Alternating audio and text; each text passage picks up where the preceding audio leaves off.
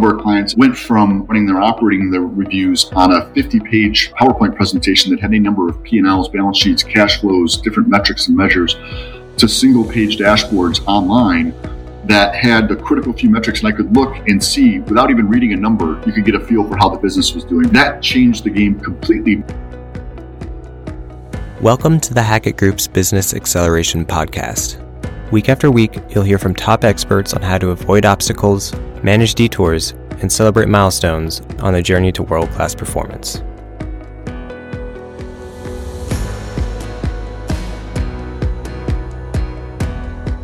Hello and welcome to Hackett Group's Business Acceleration Podcast. Today we're going to be talking about the 5 questions every CFO should ask their FP&A leadership. I'm Jason Logman, a principal in our finance transformation practice. And as we've gone through the last several years, be it with COVID, the supply chain constraints that we experienced, the interest rate volatility, what we've seen is a demand for the FP&A function in organizations to do more quickly, and with greater agility. And today what we're going to talk about are what are those questions our CFOs can be asking to drive that type of capability within the FP&A function. And today with me, I've got Glenn Hafler, who's a senior principal within our finance transformation practice as well. And Glenn's going to be walking through some of the questions, and we're going to collectively provide some answers. So Glenn, if you'd like to go, let's get started. Okay, thanks, Jason. Welcome, everybody. Thanks for tuning in. Jason, I guess the first question that we often talk about as we're confronting CFOs is whether or not they have a vision on how their organization is going to impact the business. I'm curious to your thoughts on that. It's such an important and often overlooked question. Too many times, especially in all areas of business, but especially in FP&A, we can get caught in the routine. We're going to create this monthly operating review package. We're going to do the forecast. We're going to create the plan. And of course, within that, we're going to be helping the business think through options and ideas and opportunities to improve. But what we really want to be able to see is FP&A functions creating a compelling vision for how do they become a partner that proactively identifies business opportunities, shows the ability to effectively communicate and influence the business, not just providing the data, but actually coming through and helping them, convincing them of the right actions to be able to take, and really producing very concise, impactful, how do we move the needle analysis.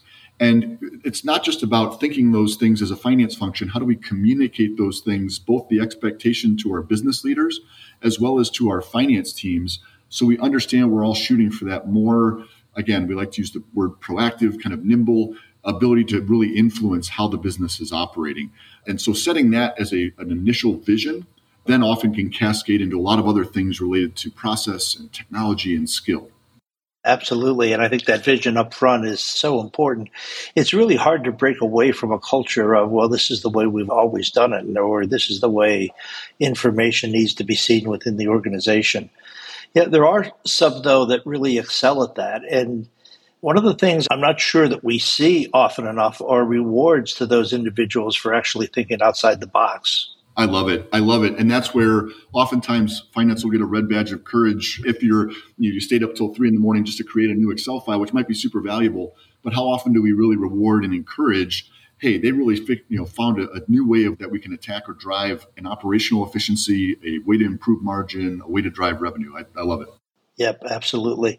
And so as we kind of walk forward, we're starting to think about what are the right things that organizations can do to drive that vision. More importantly, how do they set what information is needed to help the organization move forward? Yeah, such an important part of it. And really, as we help companies transform in their FP&A functions, the root of it is often what are we measuring and what are we managing? That then will, of course, dovetail into what are we planning, what are we forecasting, how are we running our operating reviews. And one of the positive outcomes that we've observed as a result of all the instability and volatility in the last couple of years is we've seen folks have to focus a lot more on what are those critical few metrics that truly drive the business.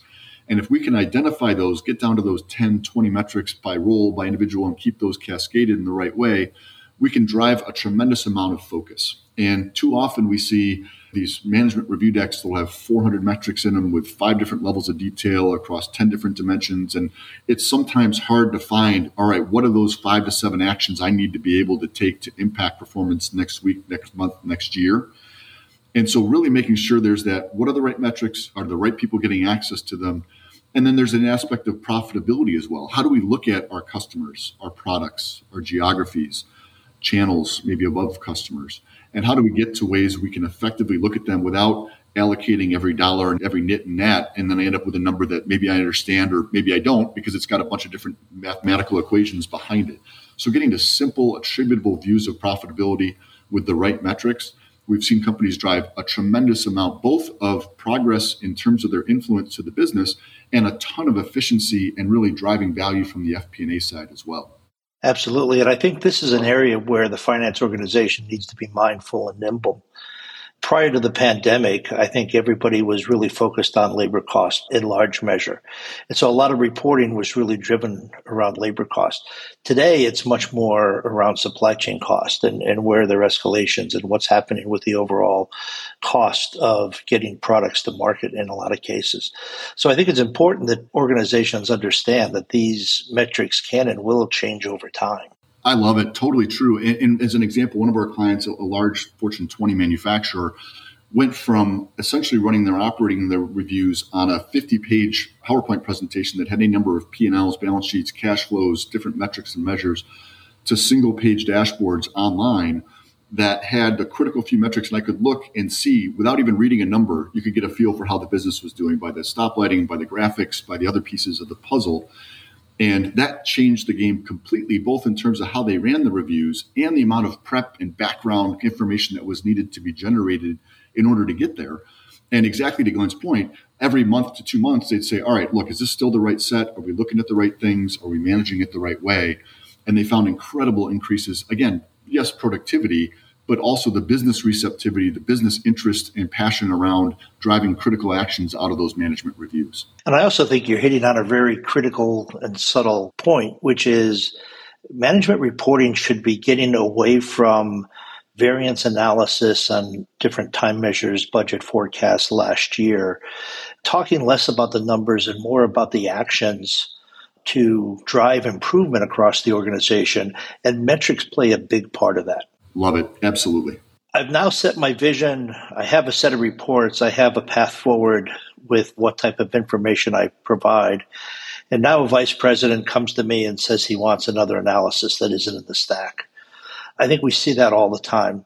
What are some of your thoughts around just kind of managing expectation from the business and maybe saying no gently? It's such an important point because reporting and analytics historically, especially at large companies, is almost always just an additive exercise. So the vice president of marketing asked for a specific analysis 6 months ago, and now we've decided to repeat that every month, even though he or she maybe hasn't looked at it since 6 months ago when they asked the initial question.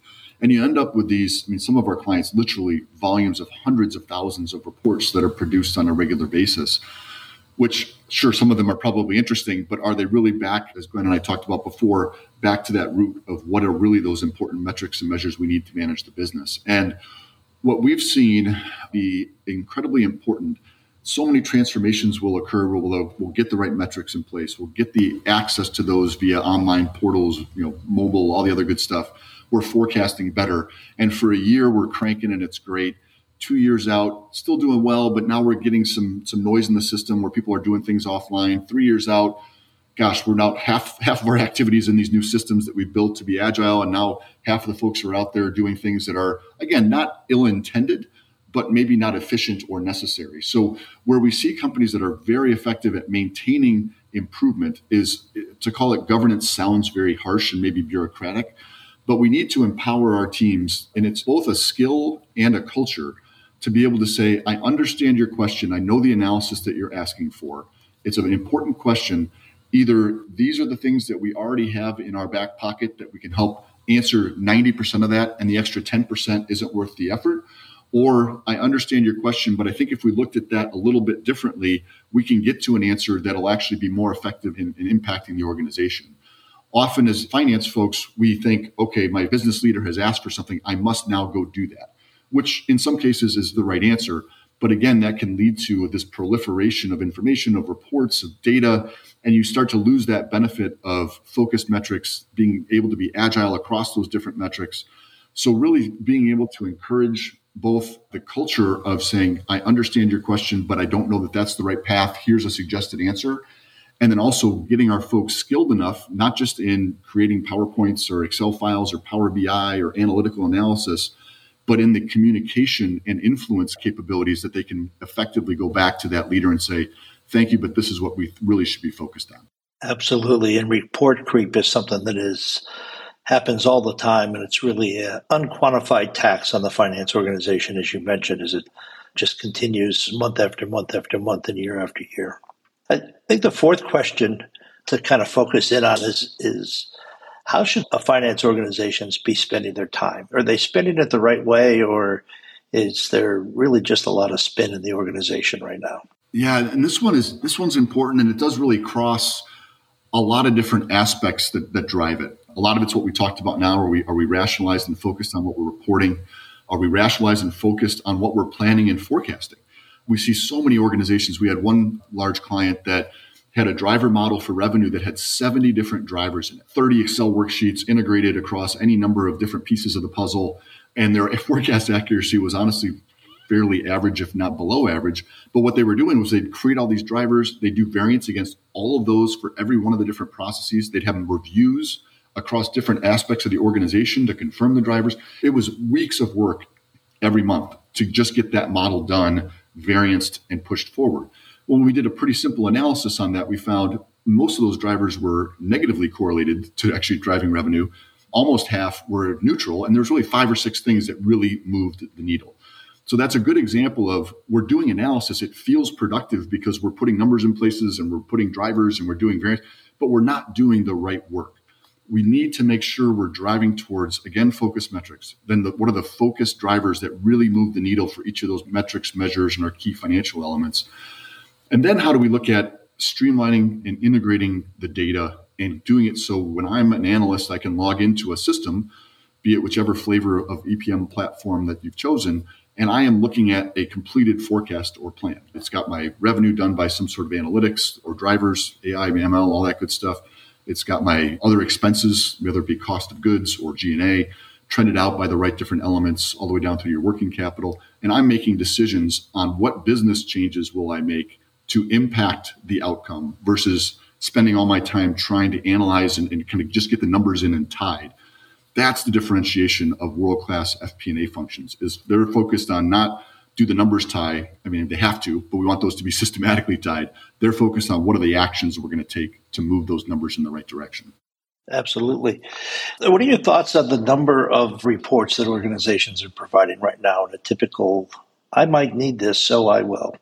Yeah, I would say the vast majority, unfortunately, of the companies we work with don't do a great job of managing report inventories. And I think often what you'll see is, at corporate, we have a single standard that we use for operating reviews across businesses or across geographies. That's fantastic. At most, especially larger, diverse companies, that is truly the tip of the iceberg. You've got this massive number across levels of the organization, across different functions within an organization, be it commercial, supply chain, G&A, R&D for some companies. You end up with, yes, a pretty tight group of information at the top with massive proliferation at the bottom, both in terms of reporting and in terms of metrics. And I guess I should say also in terms of how they plan and forecast those elements. So you end up with, the answer is not everybody does one thing and one thing only, because we do have to be cognizant and respectful of business model differentiation, of market differentiation, of cost kind of makeup differentiation within our company. But an example, we're working with several CPG food companies now. If everybody across the world is making, distributing, and selling food, we probably don't need to do things that are wildly different across our different geographies. So how do we get to a set of relatively standard things we can govern and then drive that impact? Because then even as I move divisions or as I move across different elements, I've got a single way that I've been viewing the business, and I understand and can move quickly and efficiently across the organization. Absolutely. And I think having a clear purpose of what each of those traditional cycles in the planning space are, long-range plan, annual plan, forecast, being clear on what that is can also help eliminate some of your reporting. As an example, I had a client once where they asked why questions in a long-range plan, and all that did was effectively force their team into a budgeting exercise that was very detailed and something that should have just been an estimate. And our conversation with them was, you need to change that to what if questions. What if market penetration changed? What if pricing changed?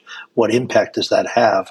And that fundamentally changes the way information is provided to answer those questions. It changes the level of effort, and it gets you out of those 200-page backup binders that finance organizations believe they need to answer executive questions. I know I see a lot of organizations that are very detailed in their planning. They want to try to provide that to operations. I know I have some questions as to the value of that. I'm curious as to your thoughts. Yeah, it is absolutely an area where we see a tremendous amount of time spent. And one thing you had mentioned earlier, Glenn, was around the purpose of why we're undertaking a process. And it sounds very motherhood and apple pie, right? Just it's very basic. Why am I creating a forecast, or why am I creating a plan? But what we found is when companies really be explicit around, okay, if I'm forecasting our business, I want to be as accurate or reliable as possible so I can hold my line management accountable, and I can identify risks in our business as we look out, whether it's a quarter, 2 quarters, 4 quarters, whatever it is, and I can get a good feel for where I should and how I should allocate resources. Now, we work with some organizations that when they're going through that, they will forecast down, again, one of our CPG companies, down to EBIT by SKU. So 40, 50,000 SKUs going all the way down to EBIT. And what we find is that provides many folks with a false sense of security that, I have all this detail. I can now answer any question that anybody ever asks me related to where a variance might have occurred. The reality, what we find, and we have decades literally of data that says this, the less detail you use, the fewer people involved, and the faster you go, the more accurate your forecasts will be. So what we try to help folks get through is we need to be able to be accurate, manage resource allocation, I should say, and hold executives accountable. What do we really need to be able to do that at the outcome? And that often results in being able to strip out, whether that's the number of products we forecast or the number of customers or the line items within the P&L. There's a lot of factors that go into it. And when we're able to do that, we find, one, because as we all know, much as we were discussing earlier, there's the aspect of creating a plan or forecast at that level of detail. And then there's an aspect of, now I'm going to variance against all of that. I'm going to report against all of that. I might have to refocus it. So it's not just a one-time hit to utilization of resource. It becomes an ongoing issue or concern. And again, 95% of the time we see it, it's actually not providing a better answer. It's providing a worse answer in terms of the forecast output and creating a tremendous amount of effort on the finance side. So that's where we've seen a big unlock of value, is when we can reduce that detail, get us more accurate, get us faster, and then be able to manage the business and focus on that business management versus reconciling all the data. Absolutely. So I think the last question that every CFO should be asking their FP&A or business leaders is whether or not they have a clear vision of technology, how to enable it, and how to leverage it. Technology is ever changing, and it certainly impacts the FP&A organization. That's right. And a couple points in advance of that, because technology certainly, now I have to go back a little further with the advent of cloud, maybe 10 years ago, has really changed the speed at which we can implement in a FP&A organization. It would be sometimes years and years for an on-premise solution to get globally deployed. We can cut that down significantly now with cloud and some of the embedded functionality and pick the tool. This is not specific to any of the leading tools that are out there. But what we've also seen, again, across all the tools, the major tools out there, is companies that have spent time implementing them and then either didn't go live because the system was too complicated and cumbersome to actually get there, or went live and shut down in a year, or went live and re-implemented 2 to 3 years later because all they tried to do was just jam in all the different things they do today. And even these robust systems, again, none specifically, all of them are this way, can't handle, or the process and the culture can't handle the amount of sophistication or craziness that happens as a result of those multitude of allocations and calculations and otherwise. So the first point is technology is not a silver bullet. We got to make sure we're simplifying all the good stuff we talked about first. I think the second piece that we see often is folks will step back and feel a little bit intimidated because there is a lot out there, right? You're hearing about generative AI now. We've had machine learning and statistical correlation analysis out there for quite a while. We got data lakes. We got obviously all the great reporting tools that are out there that can help us get stuff on dashboards. We got planning tools. So what we really want to make sure companies are thinking about first, especially as you get bigger and larger and more diverse, is we need to have a vision. How do we think about all these different components of the puzzle? And the vast majority of folks out there have tools that they can even leverage today, probably leverage them a lot more effectively. But we need to think across that landscape, if you will, which isn't 50 different things, but it's probably 5 or 6 around core reporting, core planning and forecasting, advanced analytics, workflow. And then how do we go over the top of that with just the strong use of AI and ML and all that machine learning and all that good stuff. But that shouldn't typically be the jumping off point. How do we get the core base operations of how we're planning, forecasting, and reporting automated in a way? We like to call it touchless forecasting as an example, where, as I mentioned earlier, as an analyst, I will log in. And as I log in, I have a full forecast sitting in front of me based on the refined, kind of parsed out and specified drivers that I need across each of the different pieces. We don't need to apply machine learning and artificial intelligence to our G&A expense, most likely in most cases, because that's relatively stable typically. Revenue, volume, some elements of COGS, if they're commodity driven or otherwise, yeah, that could make sense. But I got to use the tools the right way to get there. And so having that vision across those different 5 or 6 big components will be critical. And the good news that we've found historically, and Glenn would love your perspective as well, I don't believe there's a tool out there that is a bad decision for any company. There's tools that are better fits based on industry, based on their culture even, and how they want to use the tool or how they want to deploy and govern the tool. But all these tools can make it work. You just have to have a strategy and a very clear perspective on how these tools will work together, why you've chosen those tools, and how then they will be deployed. Yeah, absolutely. I think you hit on the keys there around the strategies of how the tools work together. I think it's also true, while there's not one bad tool that's there, I think there could be bad implementations. I think there could be bad designs. And setting expectations that a single tool is going to address all of your reporting requirements is probably a huge overstep. There's a lot of different information that your stakeholders need, whether it's weekly, daily, monthly, traditional financial reporting. And I think it's unrealistic to expect that a single tool is actually going to accomplish all of that. I think the bigger questions are, how does it fit into the overall enterprise? And what questions are we going to have structured within tools? And what questions are we going to answer through ad hoc analytics and the use of BI and other tools? Absolutely. No, it makes great sense. And I think that's where folks can start to get a little intimidated, and there are things to consider, but those questions to consider have been considered by many. And so there's a structured way we can help think through and make sure you get to an answer that'll be both productive, because what we don't want typically is, all right, this is our strategy. Now let's go off in a corner for 3 years and try to get all this stuff built and do this great unveiling.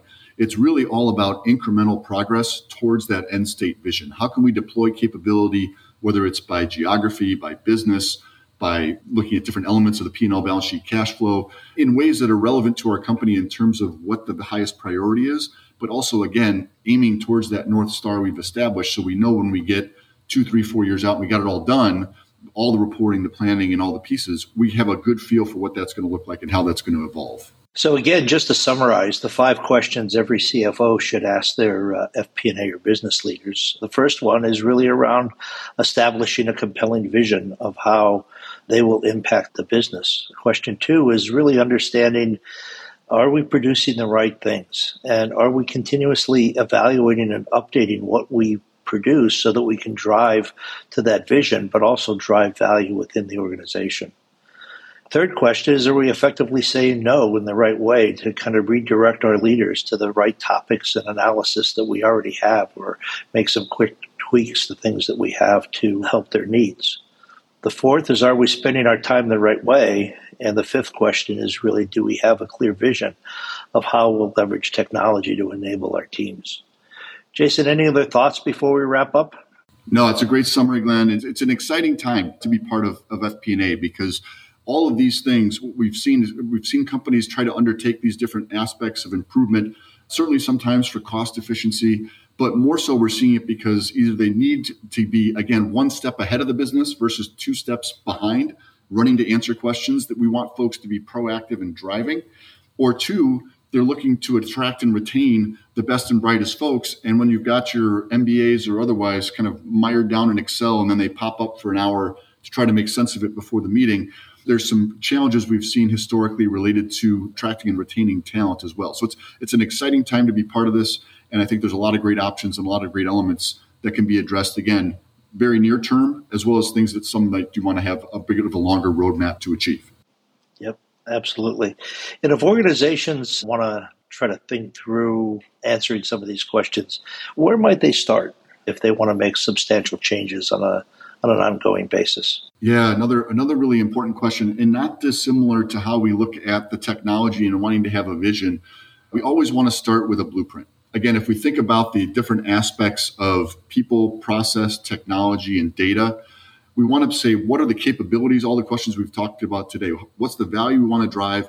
And then what are the changes we need to be able to make in the near term, whether that's tomorrow, the midterm, the longer term, to be able to drive towards it. And then we can set expectations both internally as a finance function for how the world will improve, as well as to the business for here's how we're going to be able to serve you even better and drive even greater effectiveness of your teams as a result of what we're able to do. So taking that 6 to 8 weeks up front just to get that vision set is critical to making sure there's a clear path and a clear setting of expectations as to how it will be driven forward. Yep, I absolutely agree. And I think that's a great exercise for any organization to do that's thinking about implementing an EPM, CPM tool that has a large ERP implementation on the horizon, really thinking through what are the things that we want out of these tools.